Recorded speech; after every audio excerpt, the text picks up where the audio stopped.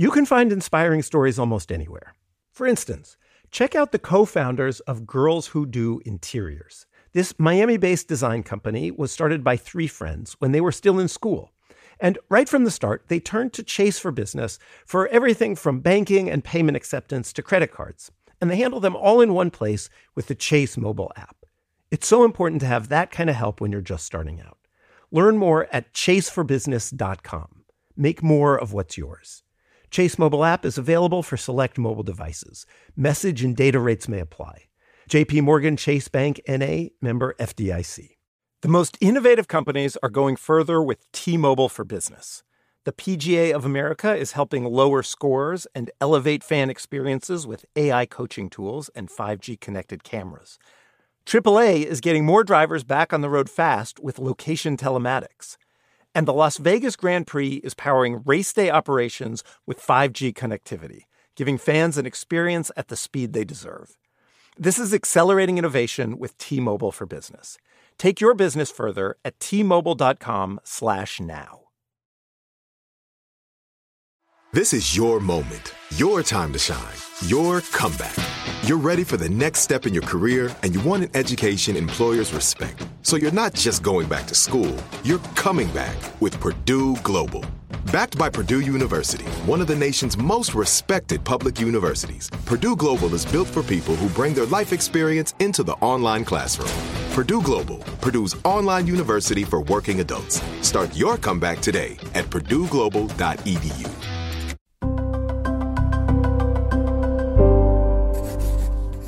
Pushkin.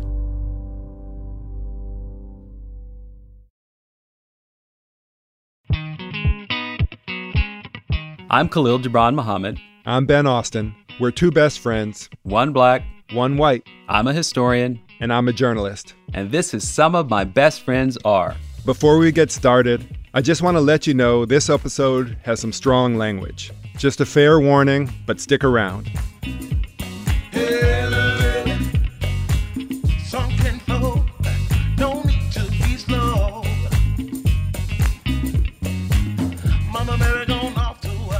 I am so excited to have Danielle Sarett, a really wonderful human being, Ben, and someone who, I've talked to you about because you know her work, but you don't know her. No, right. I mean, I've been reading all about restorative justice and her organization, Common Justice.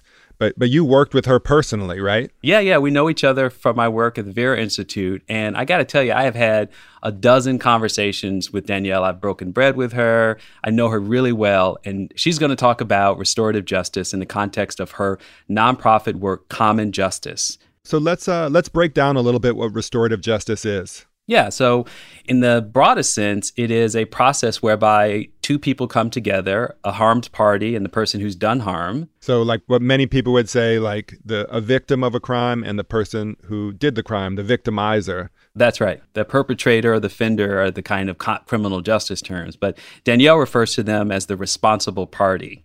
And restorative justice has been around for millennia, and often associated with indigenous communities as a way for people to be restored back to the community. Something has gone terribly wrong between two people, and they come together and they talk it out. And usually there's some form of accountability. There's some form of the person who's done harm doing something to restore the relationship, hence restorative justice.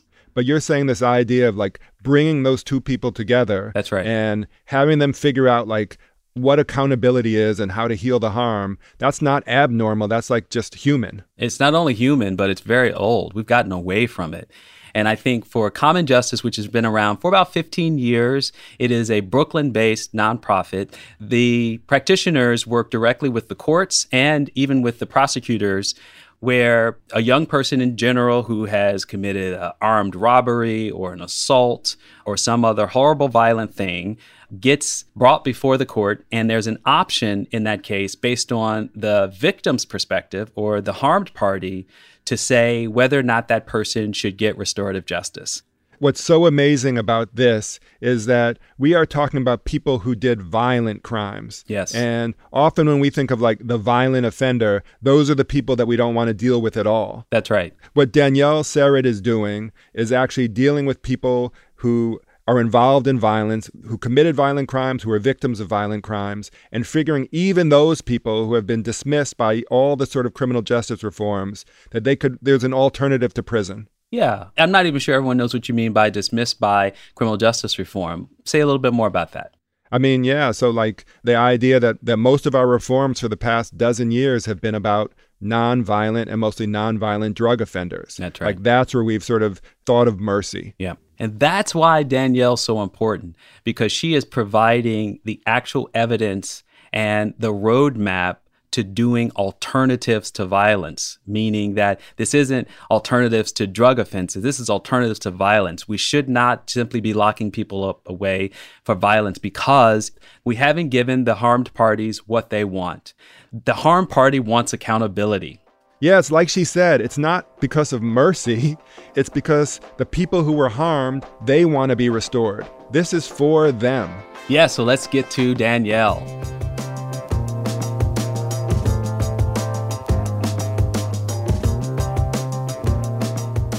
I'm so excited to have Danielle Sered, a really wonderful human being. Some of my best friends are just really delighted to be able to have an important conversation with you today. Welcome to the show. Thank you so much for having me.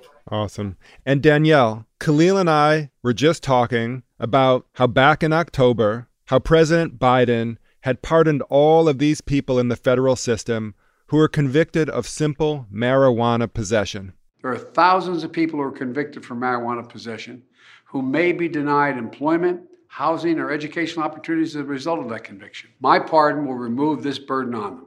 And when I say all these people, we mean a few thousand. And, what we were talking about is like, maybe since 2009, we've been taking these sort of first steps on criminal justice reform, and really just sort of like first steps. And what Biden did is, again, nonviolent drug offenses of seeing some kind of leniency. And the flip side of that is that we're not really changing how we think about violence of people who both committed violent acts and people who suffered from them. And that's where your work comes in. And that's what we want to start maybe talking about.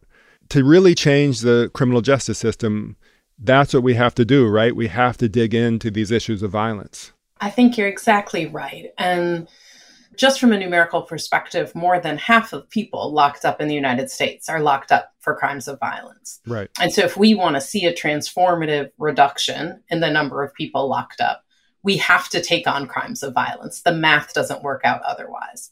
And to be even clearer, even a transformative reduction of 50% doesn't bump us out of our spot as the nation that has incarcerated more of our own people than any other in all of human history. Yeah. Right. So it's a good aspiration to get at least that far. And we will not get farther without dealing with violence. And while I celebrate any shrinkage of the criminal legal system, like I believe every single day of every single person's freedom is a sacred thing. Right. So that means one person getting free a day earlier is a sacred thing.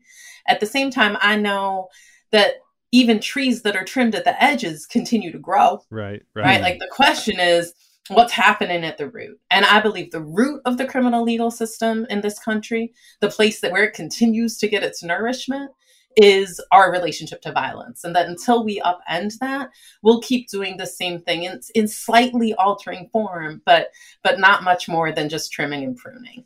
Man, you came on the show just throwing haymakers.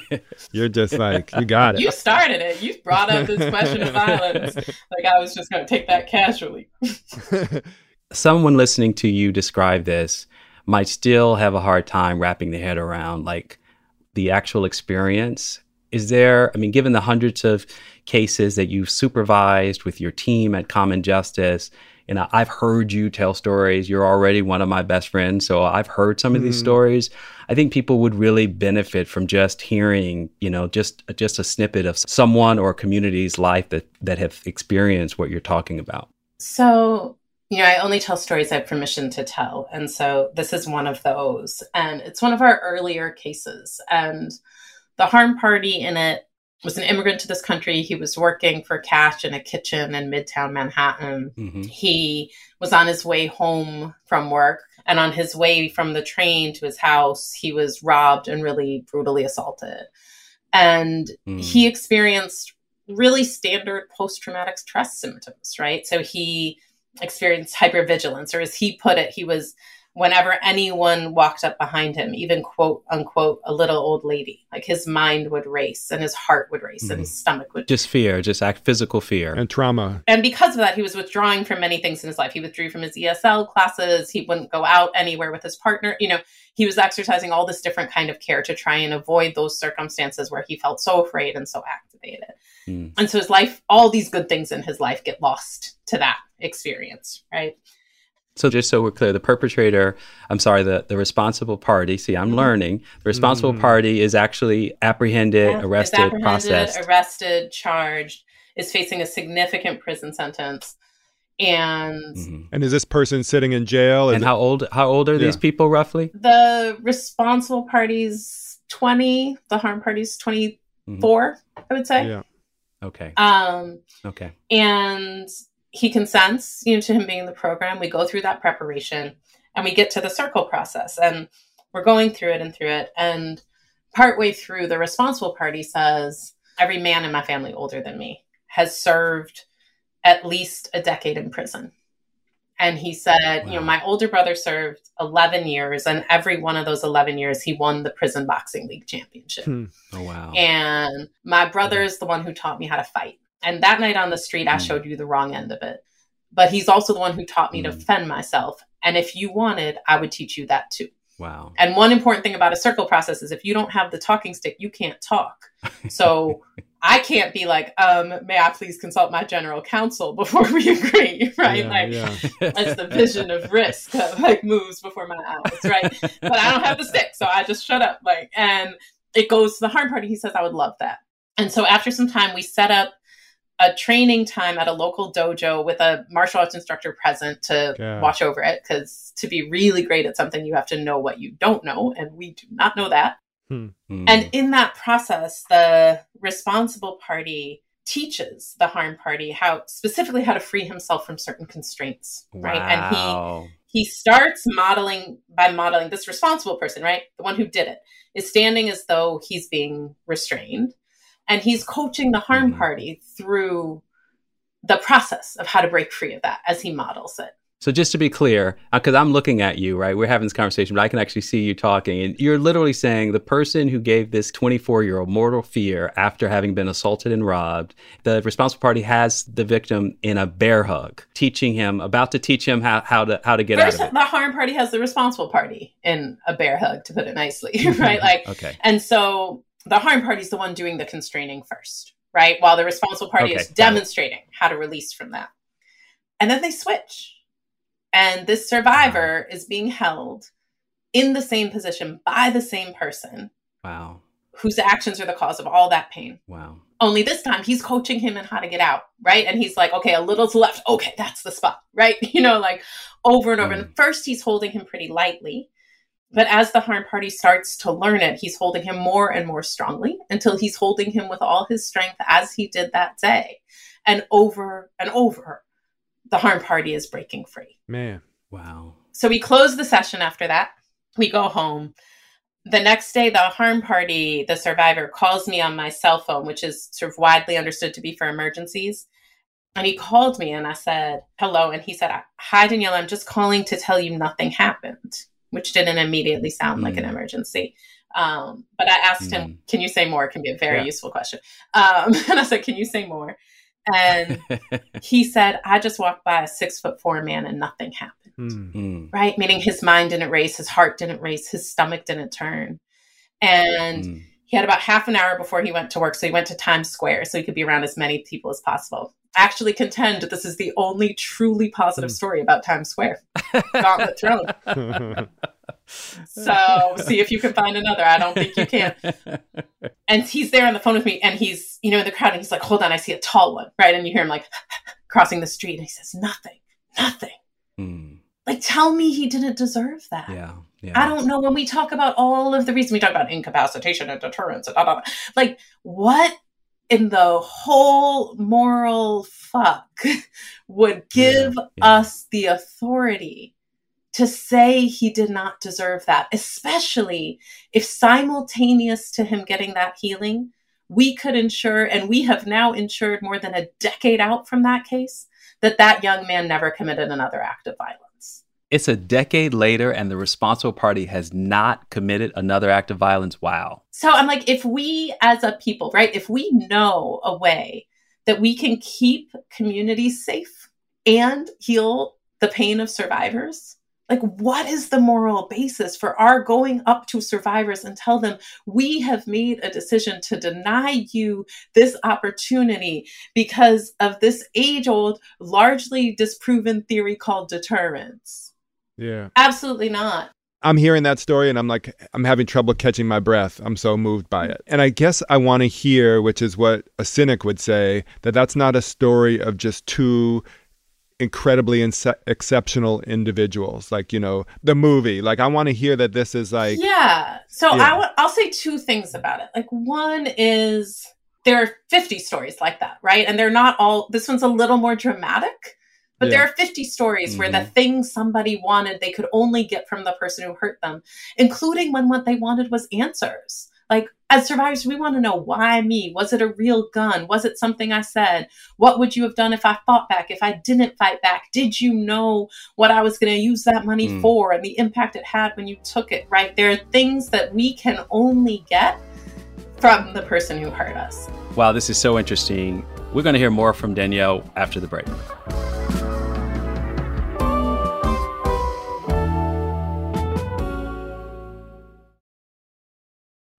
You can find inspiring stories almost anywhere. For instance, check out the co-founders of Girls Who Do Interiors. This Miami-based design company was started by 3 friends when they were still in school. And right from the start, they turned to Chase for Business for everything from banking and payment acceptance to credit cards. And they handle them all in one place with the Chase mobile app. It's so important to have that kind of help when you're just starting out. Learn more at chaseforbusiness.com. Make more of what's yours. Chase mobile app is available for select mobile devices. Message and data rates may apply. JP Morgan Chase Bank, NA member FDIC. The most innovative companies are going further with T-Mobile for Business. The PGA of America is helping lower scores and elevate fan experiences with AI coaching tools and 5G connected cameras. AAA is getting more drivers back on the road fast with location telematics. And the Las Vegas Grand Prix is powering race day operations with 5G connectivity, giving fans an experience at the speed they deserve. This is accelerating innovation with T-Mobile for Business. Take your business further at T-Mobile.com/now. Musora is your access to online music lessons for guitar, piano, drums, and singing. This is your chance to reignite some old musical passions or pick up an instrument for the first time. Connect with more than 100 of the world's best teachers and musicians. You'll get 7 days totally free to try it out. And then it's just $30 a month, less than a single private lesson. I mean, why do we do Broken Record? Not just because we love hearing from great musicians. We do it because we think that there is something beautiful about the appreciation of music. Don't you think we need more of that in our lives these days? That's the mission of Musora, to inspire, educate, and connect musicians. Enjoy unlimited personal support, weekly live streams, student lesson plans. It's like having a personal music teacher, only much, much better. Just go to Musora.com, Musora.com, to start a new musical journey today.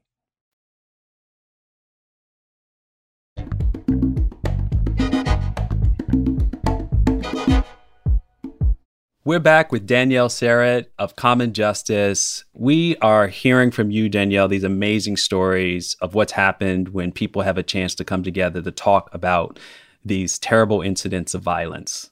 So there are countless stories. There are people who wanted to meet each other's children after the circle. There are people who stayed in correspondence, people who worked out together, people who met at the spot of the incident every day at the time it happened and shook hands just to overwrite that person's experience of that place with something positive, right? So there are countless things like that. Really powerful. And there are these other stories where the agreements are fairly average, where they aren't like brothers to each other in the end, where they don't embrace, and where they heal and where neither of them hurt anyone ever again. And I actually believe those are just as beautiful. Like restorative justice isn't actually like a matchmaking service, like our aspirations isn't like how many brother-like friendships have we formed, right? And sometimes I struggle telling these stories because they're too beautiful. And we're so used to these are the stories we tell, right? We either tell of someone who wants the death penalty or someone who forgave the person who killed her child. And now that person has Thanksgiving at her house. And like most of us aren't that person. But I think about like one of our harm parties who in that outreach conversation elected to have the person take part in common justice. Like the way he described it is he said, fuck him, but fuck jail. I've thought about writing an essay where that's the whole content of the essay, and then it's like 80 pages of footnotes that support the legitimacy of both those claims. But actually, it's incredible. Like, as a survivor myself, I have worked arduous decades to not think often about the person who hurt me. Right? And so for someone to be like, I don't really think about it much is extraordinary. Right? And not because they've suppressed it, not because they've numbed it, but because it no longer constrains and shapes their daily choices from when they wake up in the morning to when they go to sleep and whatever comes to them in those dreams at night. Yeah. Wow. Part of the choice that survivors are making is not just what you've described so beautifully and compellingly, but is also the practical reality that people come back home. That's right. Like one of the first cases we had that this young man robbed and assaulted a 14-year-old boy. And so his mom was the one who got to consent because he was underage, right? And by that point in the process, the person who did it was facing 3 years in prison. That had been negotiated down from a much higher offer at the beginning. And when I reached out to her to see what she wanted to have happen, she said, when this young man, she did not call him a young man. I will not use the word she used.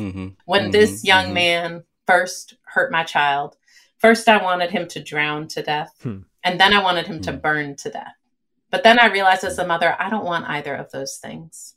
I want him to drown in a river of fire so I don't have to choose. And then she said, but 3 years from now, my 9-year-old child is going to be 12, and he's going to be coming to and from school and to and from his aunt's house and to and from the corner store alone. And one of those days, he's going to walk by this young man. And I have to ask myself on that day, do I want that man to have been upstate or do I want him to have been with y'all? And so what she's doing is exactly what you described, Khalil, right? She is prioritizing her son's safety and the safety of kids like him over her emotional desire for revenge. Now, like as a mother myself, I don't know that I could do that. And I don't know that I actually should have to. I don't know that it's a parent's responsibility to be able to make such a practical choice. But I do believe it's the criminal legal system's responsibility. Like, I don't believe a system has the right to choose some conceptual feeling of revenge over all the practical evidence of what actually produces safety. That's right. I've heard you as a friend, as a colleague, as a public scholar around these issues and educating the public around this. I've heard you lean into the reality that violence is everywhere. And Danielle, I want you to correct me if I'm wrong. Like, how many times have you heard someone say, we never talk about the violence in the community?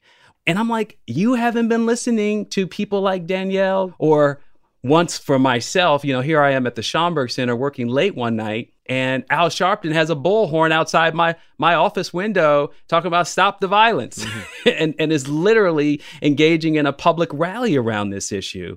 What's the expression when you say you are in the business of ending violence, right? That's right.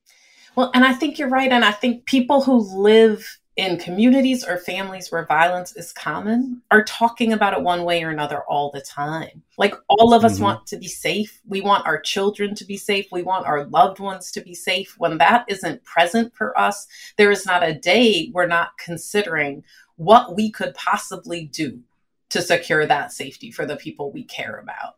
And I think at the same time, part of what happens is that people in communities racked by violence, they consider what would keep me safe. And their answers are things like, we need early childhood education. We need decent schools. We need clean water. We need mental health care. We need hospitals. We need educators to be paid a living wage. We need to be paid a living wage in all the service industries we work in. And when people say all of that, they are talking about violence, right? It doesn't register in the public discourse as that because we refuse to think about violence as something that's produced by systemic factors. And on top of that, people are also talking about violence in the narrowest sense. And very often they are solving it fully apart from the criminal legal system. Fewer than half of victims call the police in the first place. Fewer than half the people who are the victims of violent crimes, they don't even go to the police. That is straight from the Department of Justice, from the Department of Justice's own statistics. When I was in school, 50% was an F, right? Like that's the starting point. Another half of those drop off before grand jury or the first evidentiary hearing in whatever jurisdictions. One statistic you cite a lot is that 75% of people don't call the police to report when a crime happens to them. Is that because they actually don't believe the system can deliver what they want? Yes. Survivors. And I say this as a survivor myself. I've survived rape. I've survived assault. I've lost loved ones to murder. I've loved many people who've gone through this kind of pain, right? So this is not theoretical for me. And we are, of course, deeply emotional. Like we feel, the best way I can describe it, we feel loss, like so profound. We like wring out our bones to be free of it from the marrow there. And we feel fear so all-consuming that at night, in the safety of our beds, in the arms of the people we trust most, we can't fall asleep. And when exhaustion finally takes us, we wake from it with nightmares. We feel rage so all-consuming, it makes us unrecognizable even to ourselves. But at the end of the day, we're pragmatic. And there's two things we can't stand. We can't stand the idea of going through it again. And we can't stand the idea of someone else going through it. Those things are intolerable to us as survivors. And so if we're presented with options, we will always choose the option that's going to prevent those things we don't stand. So 75% of victims opt out of that system entirely. They're like, the police will not believe me and they will not be able to protect me from that violence. And I know that because I've seen 1,000 times their failure to do that. 75% don't call. That remainder are the group of people we reach out to at Common Justice. And even of those people who elected to participate in the criminal legal system, 90% of them say yes to us. 90%. Wow. It's not mercy. It's not because they want to shrink the footprint of mass incarceration. It's because they want to survive. Wow. We're going to take a quick break, but when we come back, we're going to talk to Danielle about her own personal journey into this work.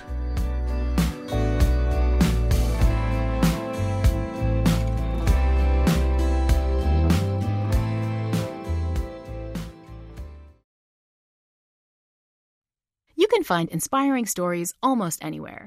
For instance, check out the co-founders of Girls Who Do Interiors.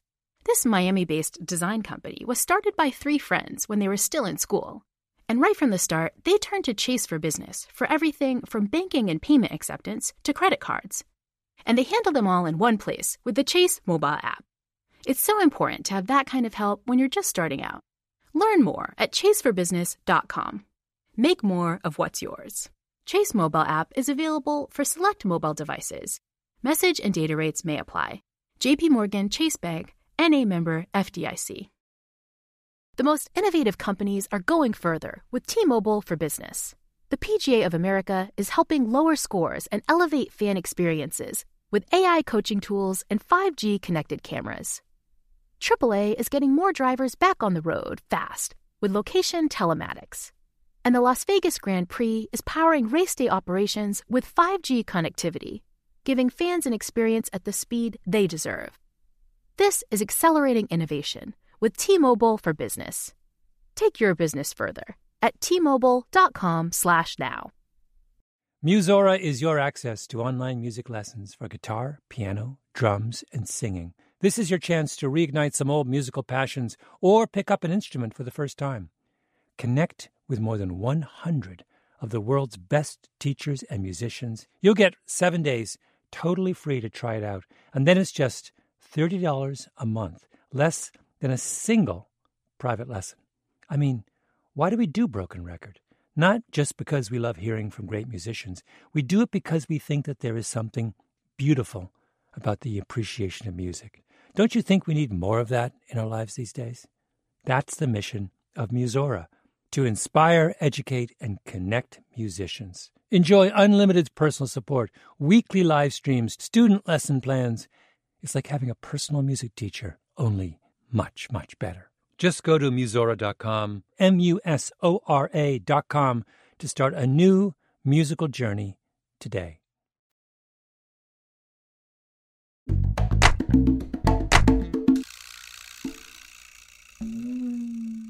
Welcome back to Some of My Best Friends Are. And so, Danielle, you and I have talked about how this work is very personal to you, as well as obviously very political. But your own experience as a victim of violence is something that I asked you, was it okay for us to talk about on this show? Because I think it's an important way for listeners to understand how you yourself, even as a young adult, committed grand theft auto. That's right. I also committed some violence that I didn't get caught for, which is also typical. I mean, I was an adolescent. Yeah. I was an adolescent who had experienced traumatic things. And so I was both foolish and dealing with the reverberations of trauma. And so, and in the most extreme version, you know, I was brought up on multiple serious charges in the criminal legal system in Chicago. And I was... And how old were you at the time? 15. And I was given a slap on the wrist. It included community service, cleaning fire trucks. Like, it definitely didn't like heal my underlying trauma or shape my consequential decision making. Mm-hmm. And I don't have a criminal record, right? And at the same time, the young Black people I knew and loved who were engaged in exactly the same behaviors as me, faced very serious sentences, like some sentences that rolled up into their entire lives, right? And so I came to understand the racism of the criminal legal system as someone who benefited from it. And so I understood that it was my job to make that inequity my enemy and to find people who were fighting that inequity and to fight alongside them until we won or I died, whichever came first. So Danielle, Khalil mentioned to me that you have a 3-year-old son. That's great. Congratulations. How do you talk to him about restorative justice? I'm really interested to know how you're raising him with these values. I mean, so there are a few things. Like, one is that we've been doing the restorative justice steps in my house since he was like 1.5 years, you know? So, and those steps are: you acknowledge what you did, acknowledge its impact, express remorse, make things as right as possible, ideally in a way defined by those harmed, and commit to not doing it again. And so when he's tiny, it's like he throws a cherry at my head. I'm like, that made me sad because I asked you not to do that. He said, you're sad. I say, yeah. He says, I'm sorry. I say, give me a kiss on my forehead. He kisses me. He said, I'll try not to do it again. Done. Right? It's a 8-second process. I mean, one of the things I love about restorative justice is it's just fiercely proportionate. Right? And so he does this all the time and is used to it. He has come to expect it from his 3-year-old peers who are not all used to it. And then we also, you know, I talked to him about my work is getting people free. And And what does that mean to a 3-year-old? How are you explaining it? So for a while, we talked about freedom as people being able to be with the people they loved, right? Drawing again on Andrea James's wisdom that freedom is mostly about connection, not about getting to do stuff. And for a while, I would say, 6 months or a year of him being able to talk about getting people free in some vague way, he never asked this question that he finally asked maybe a month ago, where he said, Mama, where are people when they're not free? Interesting. Wow. And I said, in jail. And we had someone we know and love who was recently incarcerated, and he'd heard us talking about it. I think that's part of what brought this into focus for him. And he said, did the police take him from his home? And I said, yeah. And he said, how do people get to jail? And I said, usually they drive people there in a bus. And he said, could he get off the bus? And I said, no. And he said, is jail inside or outside? And I said, it's inside, baby. It's like a lot of rooms and people are in that either by themselves or with some other people, and they lock the doors. And he said, do they lock the doors from the inside or the outside? And I said, from the outside. And he said, is there a window in that room? And I said, sometimes there's a window. And he said, well, if there's a window, even if he can't see, he could call out and say, I love you. and they could yell, "I love you, Papa," back. Wow. And, you know, first I'm like, there's something about his instinct to find like the place, the crack in the structure where love can get through, right? He's like, it's not going to be the bus. It's not the lock. It opens from the He's like, the window's going to be the thing, right? There's something in us, I think, as people. Yeah. It's so literal, right? It's such a crystal clear expression of like hope and light and connection, as you described. And none of what I described about prison is disputable. Like, I didn't say baby, it's the grandchild of slavery, it's white supremacy, culture writ large. You know, I'm just like, it was just literal stuff. And to him, it's horrifying because it's not been normalized yet, right? And just the logistics of it, I think, remind us of like who we've allowed ourselves to become. That anybody who is not raising their child to fight this has to raise their child to accept this, right? Like, those are the choices. And to become a people where mostly what we have to do is raise our children to accept this, I think is devastating for all of us. So, Danielle, I'm writing a book in a way about the parole system. It's called Correction. And it's about parole boards. It's about people who come up for parole. It's about people who got out on parole. And, you know, I mean, in a way, it's an advertisement for restorative justice. You know, I've been going to these parole hearings, and I mean, I see families who are victims who have been coming to parole hearings for 40 years. And 40 years of punishment have happened. Somebody has been in prison for 50 years. And they still feel as unsatisfied and hurt and traumatized as they did at the beginning. That the prison system has given them nothing. In writing my book, I looked at a ton of victim impact statements to parole boards, right? And to your point, right, the number of them that say, I feel exactly the same way I did on that day.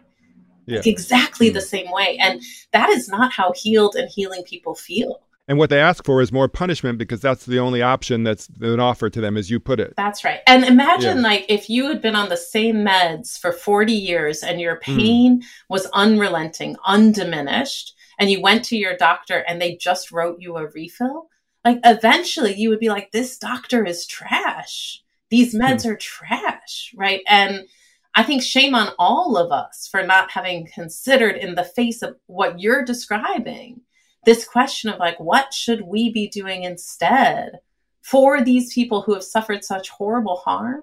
What should we be doing for them instead of this punishment of this person that is accruing as absolutely nothing to them in the end, as absolutely nothing of worth?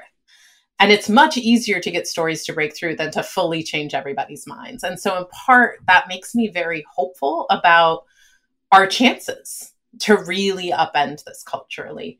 Danielle, you and I have talked about this, and I've talked to Ben separately. I mean, I'm honored to be in this conversation with the two of you who have spent a ton of time up close and personal with people. I mean, the kind of work I do is, is like book research. So I'm not as close to the actual lives that you all touch. And yet you get paid the big bucks. Anyway, so my question is, like, I also know that each of you at times expresses deep pessimism, or maybe to say skepticism, about what white Americans are capable of when it comes to achieving change at scale.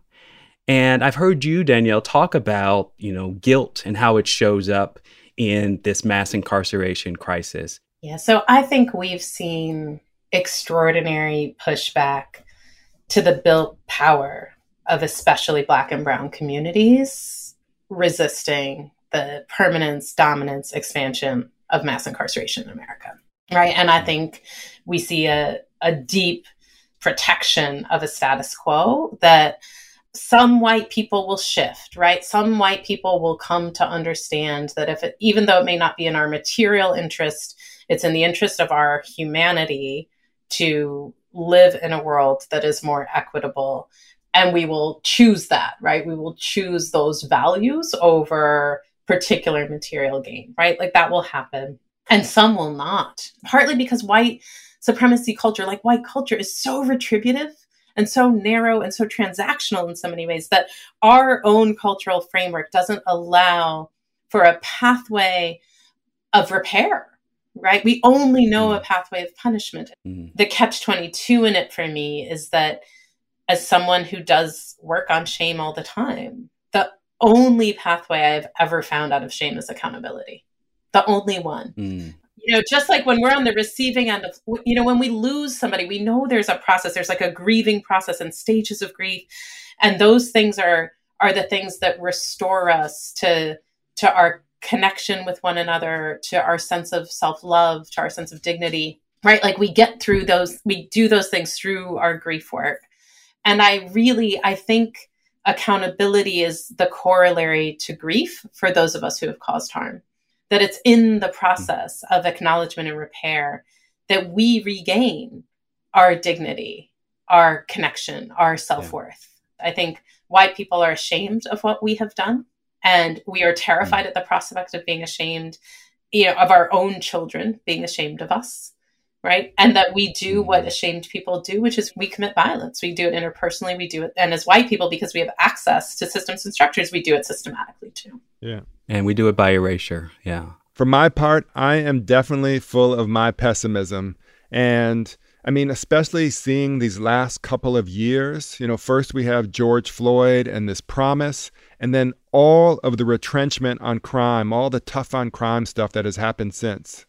But listening to you, Danielle, the reason when you were talking about the doing restorative justice practices with your child, with your son, there's something so natural about that and so normal that as long as you don't think of another person as an abstraction, as some scary other, like that idea, even the analogy of how we hold our own children, our own families accountable, just makes so much sense.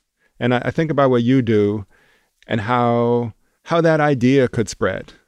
And at least I'm hearing, it sounds like even in this moment of retrenchment and backlash, it sounds like you're expanding from Brooklyn to other boroughs, correct? That's right. And we're starting to support more and more groups doing aligned things nationally. I think the range of possibilities in this country is rapidly and vastly widening. Like the best and worst are almost as far apart as they've been in a historical moment that I know. But I'm with Khalil Muhammad as historian, so I'm cautious about making too broad a claim about the past in this person's presence. Well, you have totally inspired me, and anyone listening to this conversation knows that that's not easily done in light of how I do think about the past and how sticky it is. But Danielle, just so happy that you were able to be with us today and to share your work, your vision, your experiences. Your little guy is going to be something special, just like his mommy. and if we could just clone both of you, the world would be a better place. Thank you so much for all of this and for all of your really incredible work. Thank you, Danielle.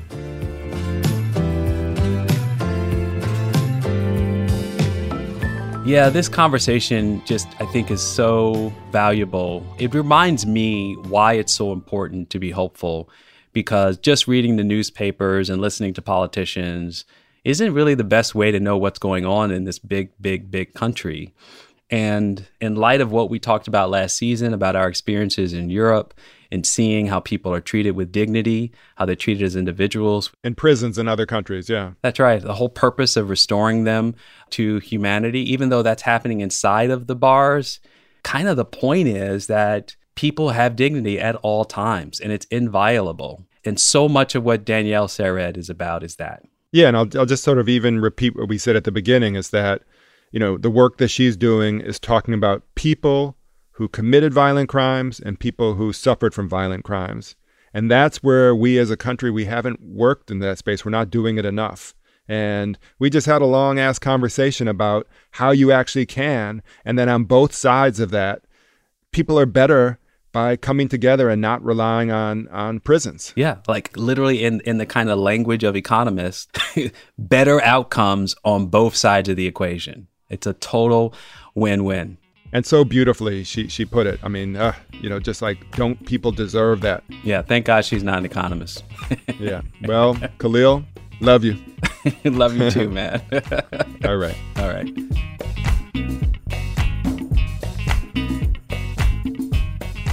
Some of My Best Friends Are is a production of Pushkin Industries. The show is written and hosted by me, Khalil Gibran Muhammad, and my best friend, Ben Austin.